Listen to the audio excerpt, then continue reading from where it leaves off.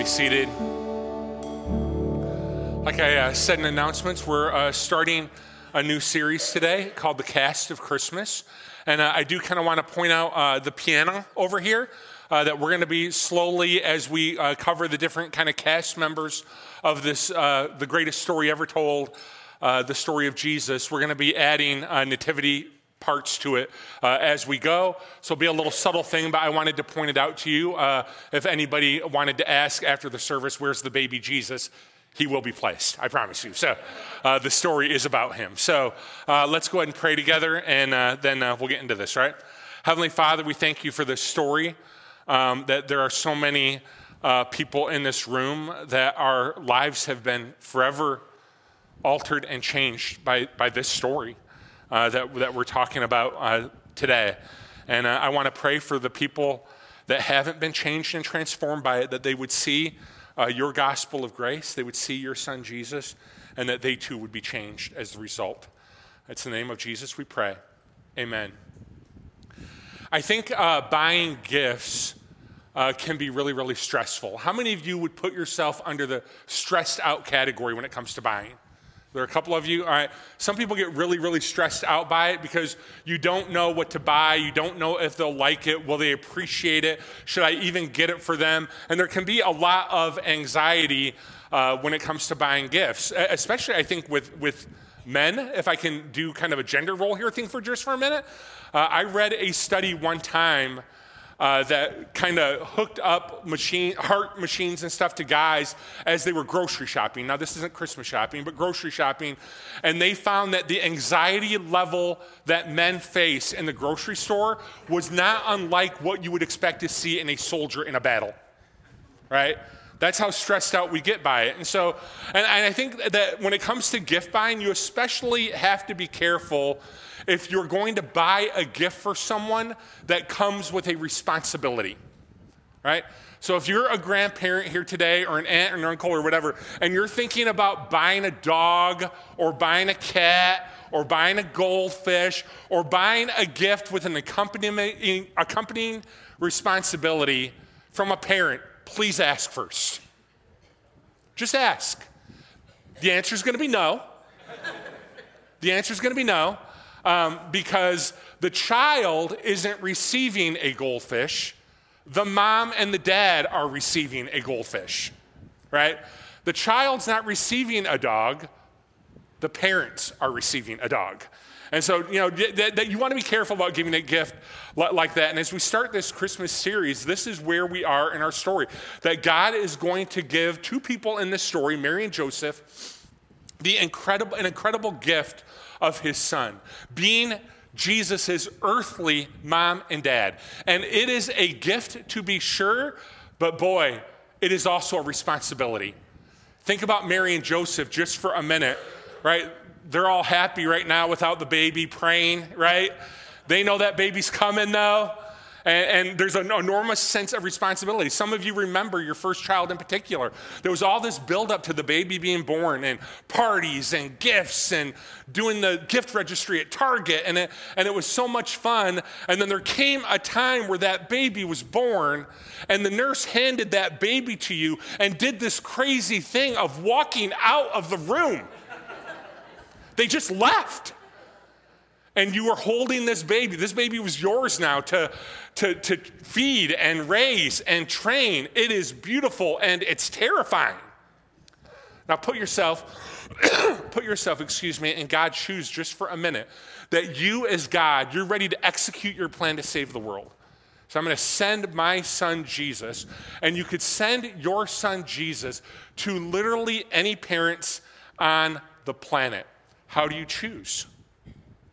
Our human nature would say that, well, God would surely choose a trusted and respected rabbi because God knew Jesus was going to be a teacher. He was going to be a rabbi. So it would be important to him that Jesus would be surrounded by the best education he could possibly get. Some of you would say, no. Jesus, when God was trying to choose the perfect, he would choose an influential leader. Because God knew that Jesus would be trying to change the entire world. And so a level of influence in government, a level of influence in religion would probably be helpful. Say, no. As God's trying to choose the parents for Jesus, he would choose a wealthy family because God knew that Jesus was going to be in the ministry and he wouldn't have a home base and that finances would be tight and difficult. So it would be nice to have some family support. God didn't do any of those things. As a matter of fact, I want to show you a clip from a movie that we watch every year called Four Christmases. And this is a story about a young couple that they come up with excuses every year to not spend Christmas with their family. Every year they come up with a reason. And mostly it's missionary work that they're telling their family they're doing, right? We're going to go feed kids in Indonesia. We're going to get, and they're really going on vacation. That's what they're doing. But they're getting out of family Christmas. And one year there's a huge fog that comes into San Francisco, and they're not able to go. And so the name of the movie is Four Christmases. That because of no fault of their own, now they have to go to every member of their family and celebrate Christmas as a family. And there's this scene where they go to her mom's Christmas celebration, and they go to Christmas Day service at her church. And the church is doing a live nativity. We're going to show you a nativity clip every Sunday of this series. They go to her mom's church. That's kind of a charismatic church, but they're going to do this live nativity. And Reese Witherspoon, who plays the mom, gets chosen for Mary, and her boyfriend Vince Vaughn gets chosen for Joseph. And so they're going to be placed into this live nativity. And Reese Witherspoon's character has a crippling stage fright. Doesn't want to be on stage, doesn't want to speak. Vince Vaughn has the opposite. He wants to be impressive. He wants to get people laughing. He wants the show to be about him. And so you're going to see this portrayal of Mary and Joseph. This is not what you're about to see, why God chose Mary and Joseph. Take a look at this clip. So yeah, not exactly the way the biblical narrative plays out. Let me ask you, why do you think God did choose this couple, Mary and Joseph? What we're going to see today is they're not educated, they're not rich, they don't have lots of influence, yet God chooses them to reveal his plan to them, and God chooses them to raise his son in one of the most powerful stories in human history. Why? And here's why it's so significant. Some of us here today would say, man, I want to be a difference maker in the people of my life. I want God to use me. I want God to reveal himself to me, but I don't have power. I don't have influence. I don't have money. And I would say to you, based on this story, you might be exactly where God wants you to be. Here's where we are in the story. Mary's found out she's pregnant with Jesus. And of course, the first question is, how is this possible? Since I'm a virgin. Her first question is physiological. Her second question, though, is spiritual, which is where we want to focus our time today. It's, why would God use me? Why would God choose me? And I'm thankful she says that she asks the question, why would God do this marvelous thing in my life? And she goes on to sing this song, and I want to read this text to you. It's often called Mary's Song. I want to read it to you. I'm not going to sing it to you, but I want to read it to you. And by the end of this song, I think we'll start to understand what the qualities were in Mary that God saw and said, of all the women in the world, of all the people in the world, this is the person I want to raise my son Jesus. This is who his mother is going to be. And here's what she says. Here's the song that she sings. Mary says, my soul glorifies the Lord. My spirit rejoices in God, my Savior, for he has been mindful of the humble state of his servant. From now on, all generations will call me blessed, for the Mighty One has done great things for me. Holy is his name. His mercy extends to those who fear him from generation to generation. He has performed mighty deeds with his arms. He has scattered those who are proud in their inmost thoughts. He has brought down rulers from their thrones and has lifted up the humble. He has filled the hungry with good things. He has sent the rich away empty. He has helped his servant Israel, remembering to be merciful to Abraham and his descendants forever, just as he promised our ancestors. Mary was used by God not because of her immense financial resources, not because of her incredible political connections, not because of her understanding of Old Testament law, but Mary was chosen by God to be used because of her humble faith. Now that might sound like I'm trying to put two phrases together that don't typically go together on their own, but these phrases really do go together. Humble faith. Humble describes Mary's view of herself, right? You'll notice in verse 48 that she describes this state of her life as humble because of the humble state of her education, her social status, her financial resources, that Mary wasn't under some false pretense that she could handle any problem that came her way. She wouldn't cling to herself in moments of great trial and difficulty. You say, well, it sounds like Mary had a self-esteem problem. Are you saying Mary had a self-esteem problem? No, that's not what humility is. Mary understood that she was loved and that she was created by God. You see that in the song. But she understood in a powerful way that he was God was God, and that she was not. And that can be a very humbling thought. Mary understood that she needed God every day for her sense of meaning, for her sense of purpose, to make a difference, to overcome obstacles in her life. That Mary understood that she needed God. So humility describes her view of herself. Humble faith, though, the faith part of it, describes her view of God. Look at the way she describes him, that he is Lord, that he is God, he is the mighty one. All these phrases that she uses to describe him. And she understood that while she didn't have to dig deep into her own humanity and make things happen on her own power, she also understood that with God, all things are possible and that God can use any person. See, God doesn't need a person with tons of money. He owns everything. He doesn't need someone with great power. All power and authority belong to him. He doesn't need someone with worldly influence. He's in control of everything and everyone at every time.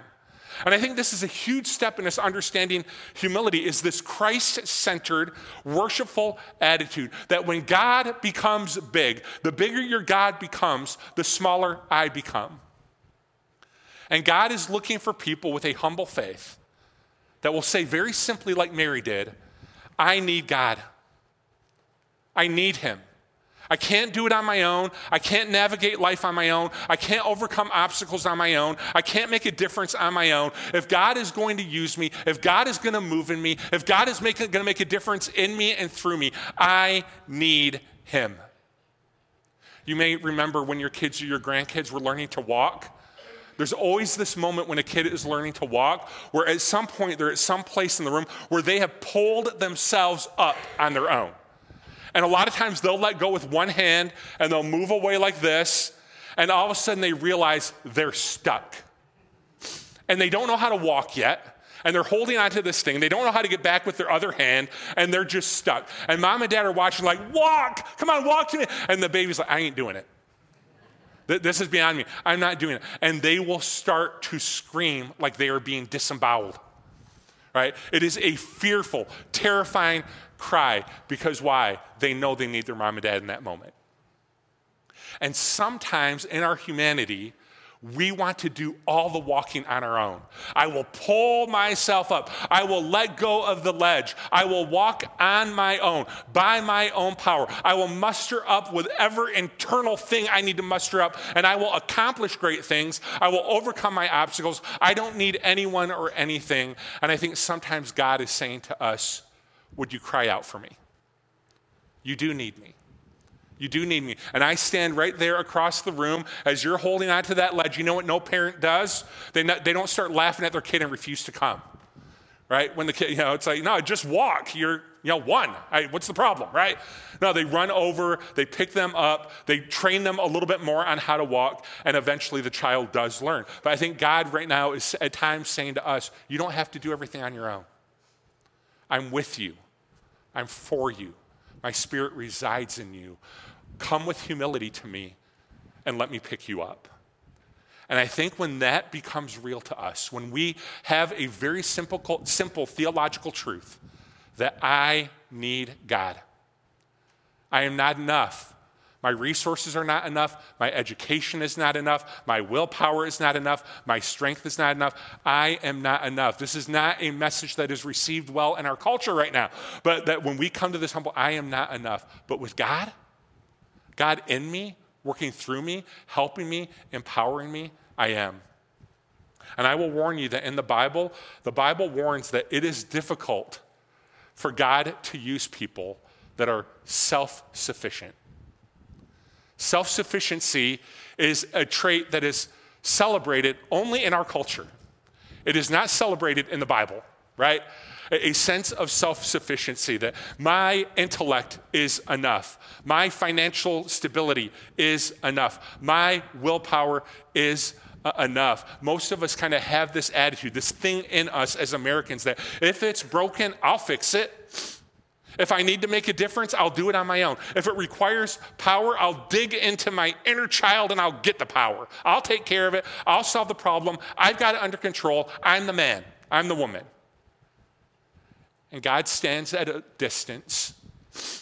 Says, it's hard for me to use that because I want to accomplish something that is bigger than you, that is bigger than your checkbook, that is bigger than your understanding, that is bigger than your intellect, that is bigger than your willpower, and you won't let me because you're so focused on getting it done yourself.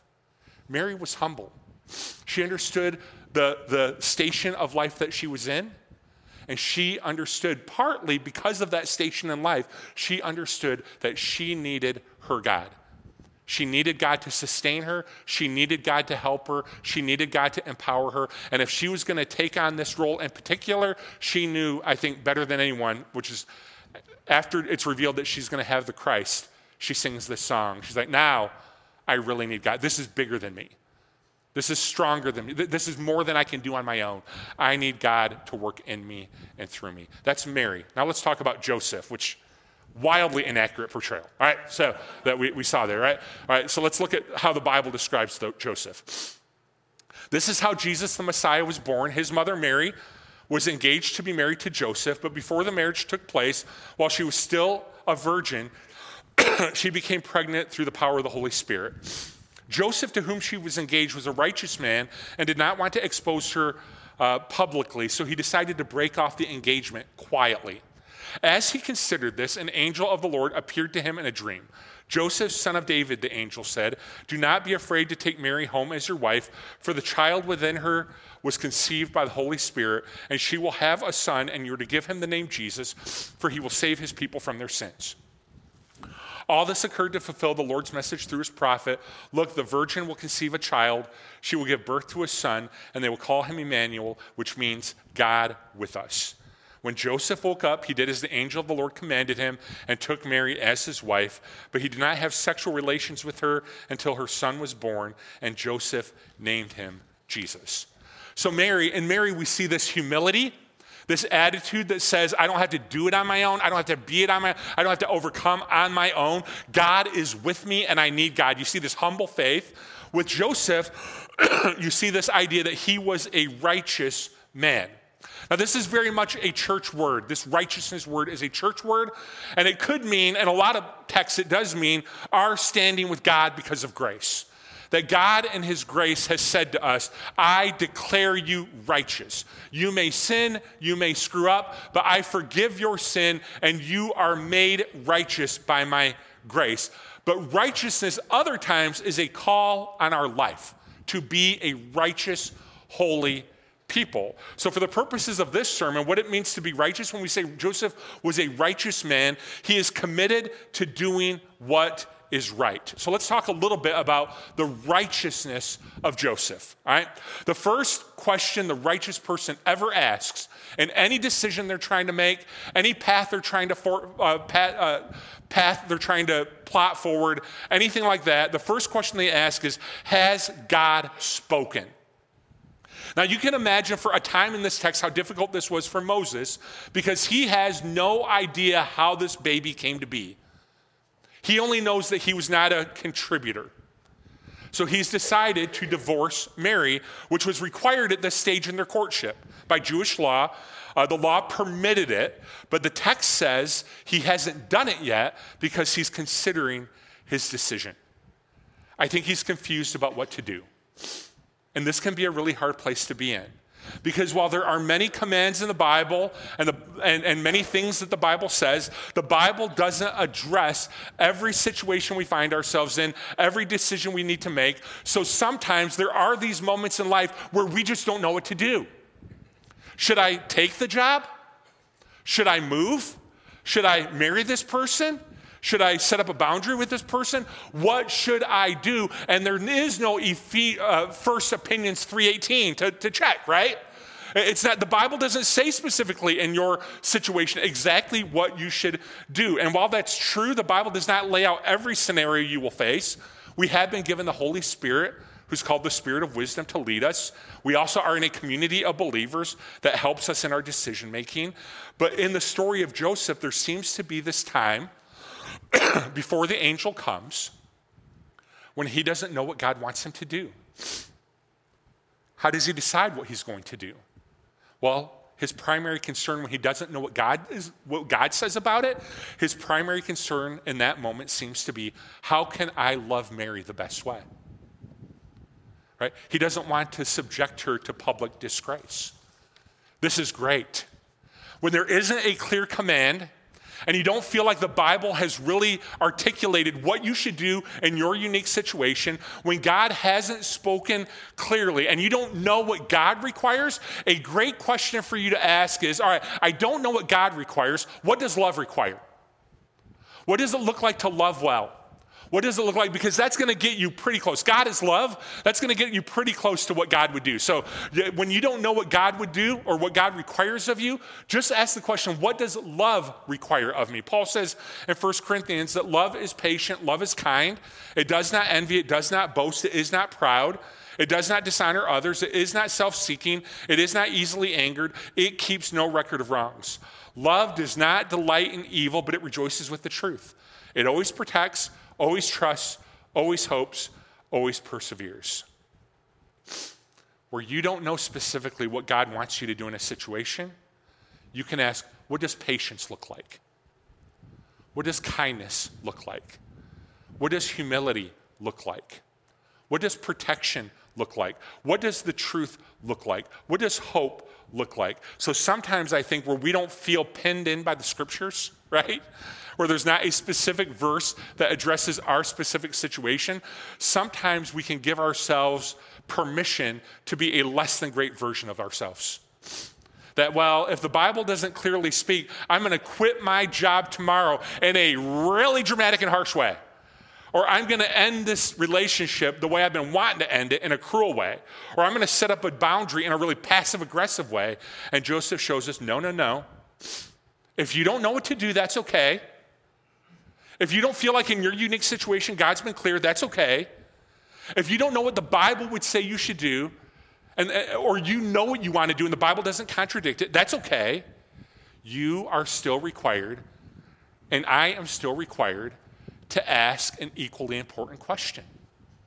What does love require of me? So I'm going to end this relationship or find a different job.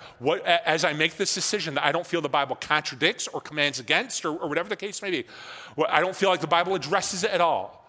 What does love require of me as I make these decisions? Now, we know for Joseph, this was a short-term situation. It was a season he went through where he didn't know because God wanted to make it super clear what this man should do. So he didn't just write a Bible verse that maybe we would just skip over or whatever. He sent an angel, right? He sends an angel to Joseph, and the situation changes now where God has spoken. And once God had spoken, here's what the righteous person does. He did as he was commanded. Honestly, if I'm being totally honest with you, I think in most situations we know what God wants us to do. There are some that are matters of opinion and matters where we don't really know, but I think a lot of times we know what God wants us to do. We know what he said. We know what he desires. And the question is not, what does God require? We kind of know what he requires. The question is harder. Will I obey? Will I obey? Will I be like Joseph? When Joseph woke up, he did as the angel of the Lord commanded and took Mary as his wife. This is why Joseph's described as a righteous man. He's a man of clear conviction and clear courage. Because can I tell you something? Obeying God fully takes great courage. This, what we're doing right now, this is easy. Listening to me is not easy. But this, right, getting together, singing, watching a funny movie clip, hearing stories about my kids and all that. That's easy. But when we decide we're going to follow God's commands, even when we're difficult, even when they're difficult, that takes courage. When you say, I'm going to follow him wherever he leads me, even when it goes to a scary place, that takes courage. When I'm going to partner with God to achieve his mission instead of mine, that takes courage. When I decide that I'm going to share my faith with my friends and those around the world, that takes courage. And Joseph was a man of courage. And he decided that when he knew what God wanted, right, before he knew what God wanted, it's like, I'm going to do what love requires. I love Mary. I'm going to do what love requires. But once he knew what God wanted him to do, once he knew, that took courage. And these stories are all throughout your Bible. You think about the story of Abraham that a lot of times we just read quickly. God says, leave your country, your people, and your father's household and start walking. God, where am I walking to? I'll let you know when you get there. Your job is to start walking. And in a moment of great courage, Abraham, you can imagine him going to his wife. Surprise, we're moving. Yeah, right? Yeah. Where are we moving to, Abraham? The beach? I don't know. But we're going to pack up everything and we're going to start walking. He did it. The story of Moses, where God calls Moses to confront an evil dictator. Can you imagine? And walk into Pharaoh and demand, God told me to tell you, let his people go. And it took him a while to get there, but think about the personal courage that took. The story of David and how God called David to confront a giant. And David goes and he does it, and he picks up a slingshot and he defeats that giant. The story of the early apostles and the disciples, that God called them to leave their homes and their families and go to the ends of the earth to share his gospel. And in these moments of great courage, they went. Many of them lost their lives. I love what the writer of Hebrews says about this. And what more shall I say? I don't have time to tell you about Gideon, Barak, Samson, Jephthah, David, Samuel, and the prophets, who through faith conquered kingdoms, administered justice, and gained what was promised, who shut the mouths of lions, quenched the fury of the flames, and escaped the edge of the sword, whose weakness was turned to strength, and who became powerful in battle and routed foreign armies. Women received back their dead and were raised to life again. What a great story to tell. Shut the mouths of lions, beat people in battle, took the land, had great courage and victory. But that's not the end of the story. There were others who were tortured and refused to be released so that they might gain an even better resurrection. Some faced jeers and flogging, chains, and imprisonment. They were put to death by stoning. They were sawed in two. They were killed by the sword. They went about in sheepskins and goatskins, destitute, persecuted, mistreated. The world was not worthy of them. They wandered in deserts and mountains, living in caves and holes in the ground. They were all commended for their faith. Yet not one of them received what was promised, since God had planned something better for us, that only together with us would they be made perfect. That passage moves me because it is one thing to show courage as you're shutting the mouths of lions, as you're winning victories, as you're taking land, as you're personally prospering, and you're being faithful and obedient to what God has called you to. But it is one thing to show courage in victory. It is another thing to show courage in perceived defeat. That they are tortured, they are beaten, they are imprisoned, they never saw the promised land. That is a different level of faith. The world was not worthy of them. And so Joseph, he's not this, but he is called to this moment of courage that was going to be hard and difficult, and he said yes to it. And you may be tempted to say, fine, Moses, Abraham, David, the early apostles. Steve, here's what I want you to know. They were special. They had something that I don't have. They accomplished things I could never accomplish, and I 100% disagree with you. David was a shepherd. Abraham was a farmer. Moses was raised in a palace of royalty. Those royal guys are not exactly known for their courage. And some of the early apostles were fishermen. Joseph in our story was a carpenter. This was not part of their core DNA. You're not born with a courage DNA. It wasn't just part of their personality. You know who these were? These stories, we see them as heroes of the faith, but you know who they really were in their day? They were people. I studied all week for that point. They were people. Like you, like me, people, working jobs, earning a living, living their life. They were people. And God called them. And the reason you know their story is because they responded with faith and they responded with courage. These are not special people. They're just people. They're just people. Like you and like me, who responded to God's call on their life with faith and courage. Will you? Here's the deal with you and me. Someday this thing that you're facing, someday this thing that you're going through right now, this thing right now, today that you're going through, someday this will be a story you tell. Someday this will just be a story you tell. It will be a story your kids tell. It will be a story maybe your grandkids tell. Someday this will just be a story to tell. Think about the story they had. Oh my goodness. We were minding our own business. An angel appeared. We raised the Son of God. And we did a pretty good job at it. He turned out great. Nature, nurture, right? Someday, this won't be your story, obviously. Someday, this thing will just be a story you tell. Can you and will you make sure it's a good one?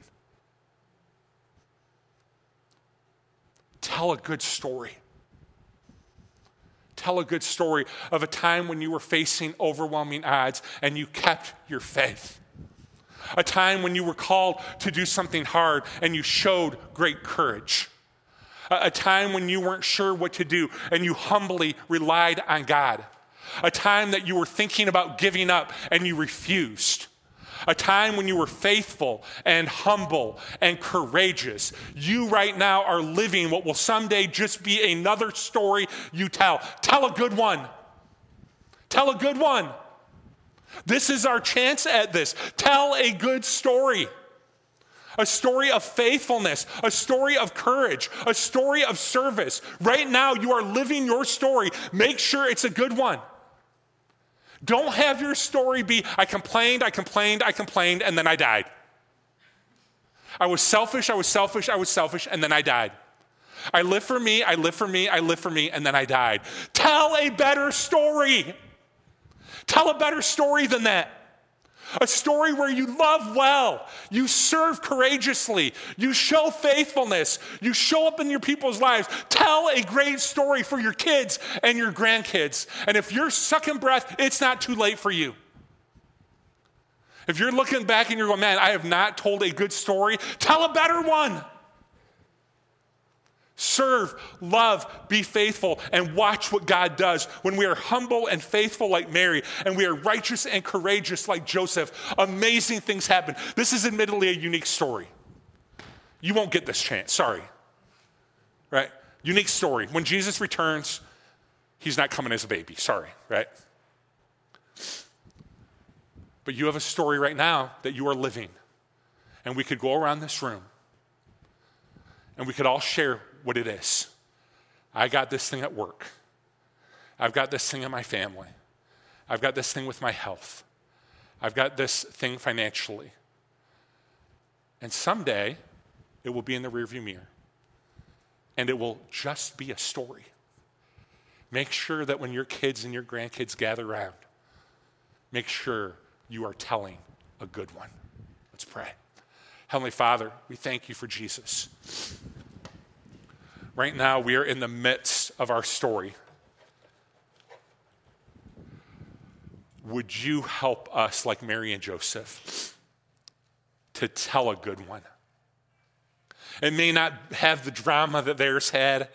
It may not have the obstacles because of the nation that we live in that other people have faced. But may the stories that we tell be great stories. Stories where we overcame. Stories where we were faithful. Stories where we were generous. Stories where we were loving.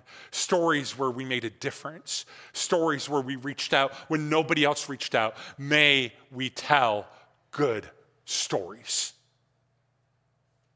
It is in the name of Jesus that we pray. Amen. You are able to do this. You know, the Old Testament people that I highlighted in the sermon, we would say about them, oh man, Steve, it would be so much easier for me if I was sleeping in the middle of the night tonight and I woke up and an angel was like, take the job. Marry her, you idiot, right? It's like decision-making would be so much easier if I just woke up and an angel was like, move, dude. How many more signs do you need? Move. It would be easier. You know what they would say about you? You have the resurrected Christ. And you have the indwelling of the Holy Spirit. How much more do you need to tell a great story, they would say. You have those two. You have the resurrected Christ and the indwelling of the Holy Spirit. How much more do you need? And so we look on them with jealousy. They look on us with jealousy, and nobody's exactly right? But I know that we can do what we're describing in this text because of what we're about to celebrate in this moment. This amazing story that came out of this. The story of Jesus, who lived and died and resurrected. What a great story he tells. And so as we take the bread that represents his body and the juice that represents his blood, I want us to just internalize the story that he tells so that we can live better stories. And may we leave today motivated to tell better stories with our lives and our decisions.